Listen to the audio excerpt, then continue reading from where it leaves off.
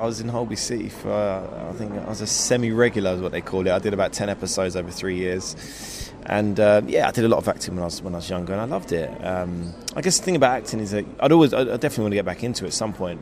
But I think the thing about acting is you can do it at any age, you know. So I'm really busy at the moment with a few different projects that I'm working on. So it's kind of not, a priority right now, but I'd love to get back into it at some point for sure. Can I ask a little bit about training, because we have young classes, young people come here, dancing, singing, acting. Yeah. What did you have when you were little? I started off at a little local church hall at the bottom of my road when I was like 7. I remember seeing an article in a little leaflet in the local newspaper saying, "Do you love to sing, dance and act? If so, come to our small theatre school." So I went to that and did that for a few years, sort of just built up a bit of experience, and then I went to a little bit more professional theatre school when I was about 11. That's when I started getting professional work. I was in Oliver in the West End, and as you said, Holby City and Grange Hill, and a few different shows.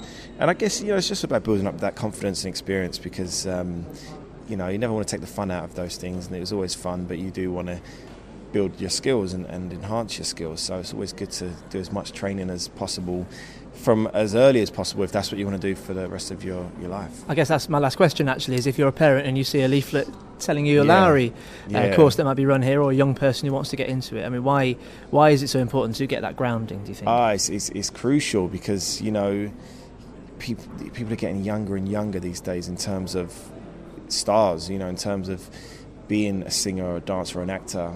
People are example of Justin Bieber, for example. He sort of became famous when he was 14, and I think that, I'm not saying you have to do it when you're young, but I think if you learning those skills from a young age, whether it's singing, dancing, acting or whatever it is, it's only going to help you. It's only going to help you build up that confidence, so that when you are in an audition situation, you're ready, you're prepared. And I think the earlier you can do that, the stronger you'll be, the more confidence you'll get, and you won't be as nervous ultimately. I think as you get older, you get more nervous. I definitely do. When I was younger, I had a lot less fear, and I'd do anything at any time. And I'm not saying I wouldn't do it now, but I don't know, you've got less inhibitions, I guess, when you're younger. So I think the earlier you can get involved, and even if it's something small like a local thing, as you said, doesn't matter. Just put yourself in that situation if that's what you want to do.